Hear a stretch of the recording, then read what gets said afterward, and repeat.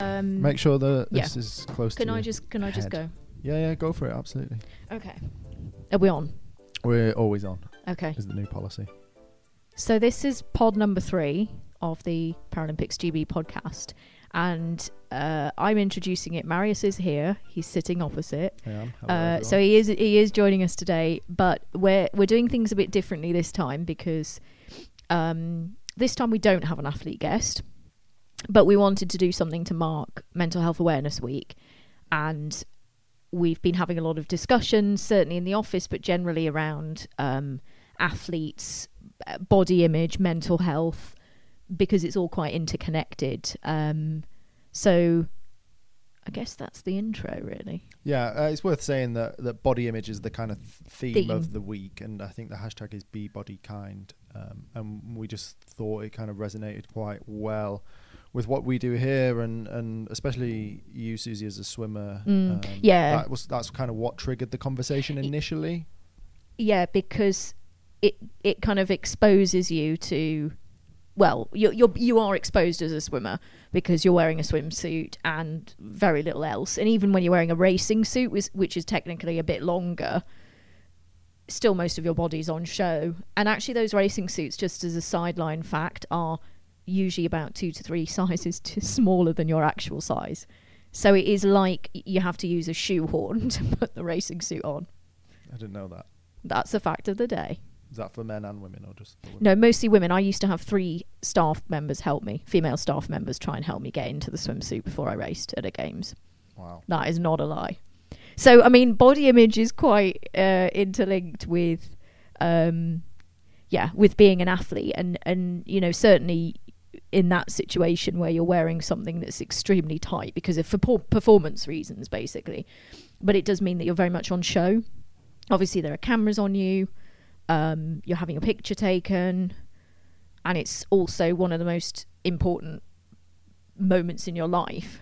I'm not sure I could ever really get used to that being that kind of exposed, and especially like, do you know that you're like, are you thinking, oh, I'm on TV here and everyone's watching my family? No, I think you can't actually let yourself think like that, and we're taught not to. So you're taught to sort of learn to block out the bigger picture, because if you were to sit and think there's millions of people potentially watching me on Channel 4, or there's loads of people following it on the live stream on the internet, and that would just, I think, probably throw you off your game. So I used to you're in very much in a bubble like environment. A lot of athletes will use that term of when you're at a games or a major championships, you're in a bubble. And with Mental Health Awareness Week, I guess more generally, not just specifically around body image, what are some of the kind of maybe coping mechanisms that you learn in sport? I don't know. I'm always intrigued as to how you kind of deal with the pressure of it all, and the fact that you've got this one moment must be quite a lot of psychological pressure to deal with. I think the pressure that you're put under in terms of what you have to, you have a very, very small window with which to perform, and you've got 4 years to prepare for that window. So part and parcel of that 4-year journey is trying to hone, your nutritional habits, your recovery habits, your health habits, and making sure that everything is tip top, so that when you get to the performance at the games or at the wherever you're competing, that's the pinnacle of your health, and you're at your best. And that is where your body is fundamentally I guess it's the job. The job is the body, and so for most sports, that's not to say it is for all sports, but for the majority of sports, your body is your job, and it was helping you earn your money. And if it's underperforming, or if you're underperforming, then that may result in you losing your job. So it's a very cutthroat approach, but then that's sport, and it's very unique in that way. It feels, to me at least, like we're in a better place dealing with mental health and sport as kind of a collective thing than we were maybe 10 years ago, 5 years ago. People have started talking about it, It's in the news. Yeah, I think, this week, having this awareness this week is so crucial. I think it should be every week, because it's not something that is going to resolve itself, and it's something that creeps up all the time. If I, as an athlete, suffered a bit from anxiety and stress, so I would get to a games and lose a lot of weight through just pure stress, to be honest, and would have quite a lot of insomnia and unable to sleep through competitions. So I had to sort of learn to cope with it. I couldn't prevent it from happening, but I could learn to cope with the symptoms and to mute things and to be able to kind of get myself calm, and calm enough to be able to perform. But I think having this opportunity to have the conversations about it is really crucial to awareness, and I think all athletes will be affected by stress and pressure and nerves at some point in their career. And even if it is not the performance itself, it might be because they've been injured and then they're anxious because they're not able to train and that kind of thing. So I think at all elements and all stages of being an athlete, it is high intensity, high pressure, and you're putting your body under immense amount of pain, and it's constant. And I think that is something that's quite unique to sport. So it's not surprising that a lot of athletes might succumb to, mental health issues. Yeah, and I think it's probably something that's been around. Well, obviously, something that's probably been around for a long, long time, and we just not spoken about. Yeah, and maybe it's the fact that we've got the mediums like podcasting, social media now, that people can communicate more directly with others. Athletes can talk directly to the fans in a way that they weren't able to before. But you can see it. Footballers are talking about it. Olympic athletes, Paralympic athletes are talking about it more.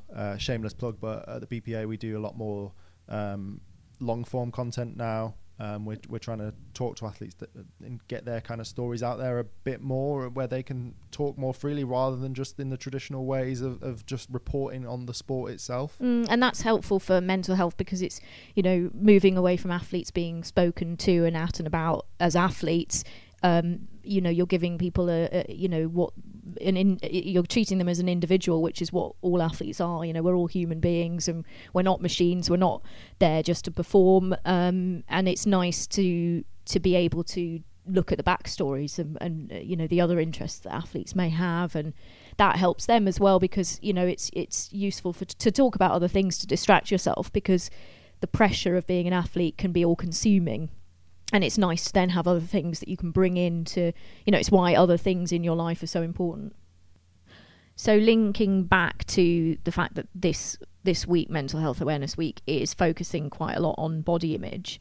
About a week ago, just before this week started, I spotted an Olympic swimmer, former Olympic swimmer, Jazz Carlin, put something out on Twitter around retirement from competitive swimming, and how she's sort of adjusting to a new body type now that she's not an athlete that's swimming and training. I've seen Jazz train, and it's insane the amount of mileage that she did. I can't even remember the mileage I used to do. In fact, I tried to do something similar the other day in a session with an athlete I know, and it really killed me nearly, because you get out of the way of your muscles lose that. There is muscle memory there, but you lose that ability to be able to swim the same way that you used to do.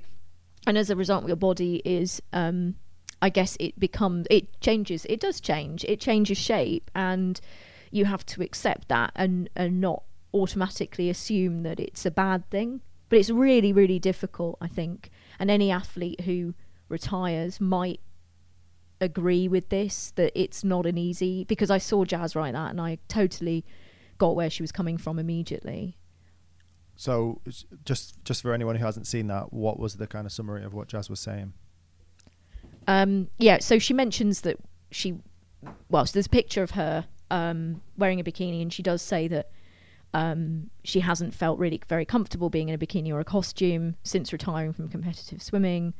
And people would say to her, "You look really well," but when she looked in the mirror, she just didn't like what was looking back at her. And I think, I'm without reading all of it because it's quite a long post. It's true. It's a big change, something that is quite hard to get your head around. Yeah, I can only imagine if your body's been able to perform at the highest level and you've been able to win medals on an international stage, not even win medals, just compete on an international stage, to go from that to not doing the same level of training and your body probably changes quite drastically is quite a difficult thing just to come to terms with. It's hard, and it does sometimes make you, when you initially retire, sort of try to go back to that routine, because you think that you need to maintain the kind of body that you did once have, and you think that you have to, but then gradually there's that acceptance piece that comes over time where you think, no, this is the kind of the new normal, and that it might not go back to how it was, and that's actually unsustainable. It serves a purpose when you're an athlete, but it doesn't serve a purpose when you're, when you don't need to perform at that level.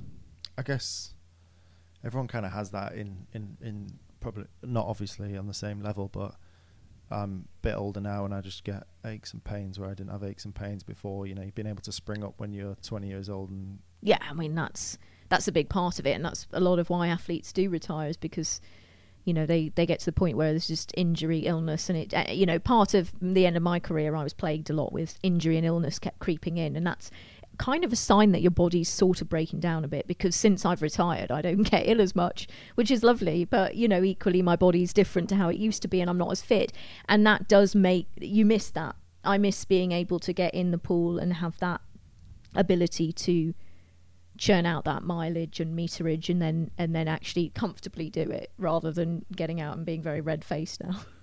Now that you've you retired in 2017, yeah.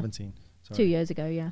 Now that that's a couple of years in the past now, if someone's kind of going through a similar kind of thing or about to go through that, is there any advice that you would say maybe that might just help them?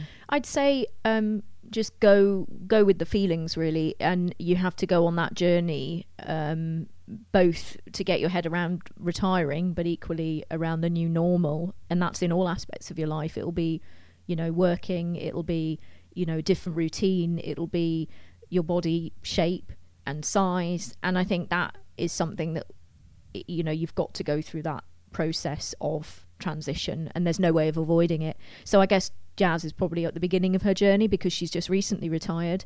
I'm 2 years on from mine, but I think it's something that you always have to kind of reconcile with as you go along. It's not something that's going to suddenly be better one day. It's a constant process, and that's part of retirement.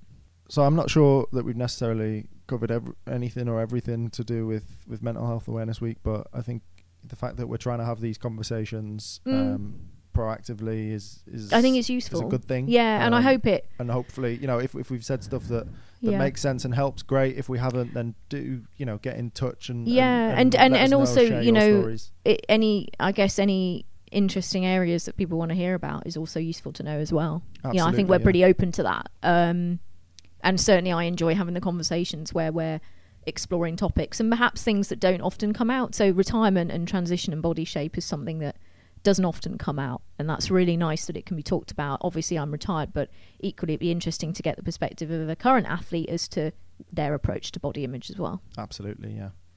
So that was the end of pod 3. Hope you enjoyed it. Bit of a bonus pod, but hopefully you'll enjoy it, and definitely will be more footage from guest athletes coming up on the next few episodes. Footage? Is that the right word? It's not the right word. It's all right. You know what we mean. No, it's okay. We can leave it in. I think people know what you mean by it. No, footage. No, what is the word?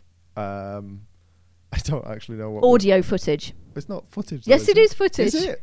I'm pretty sure it's footage. Can someone tell us if it's footage or if there's something else, please? Thank you. Thanks.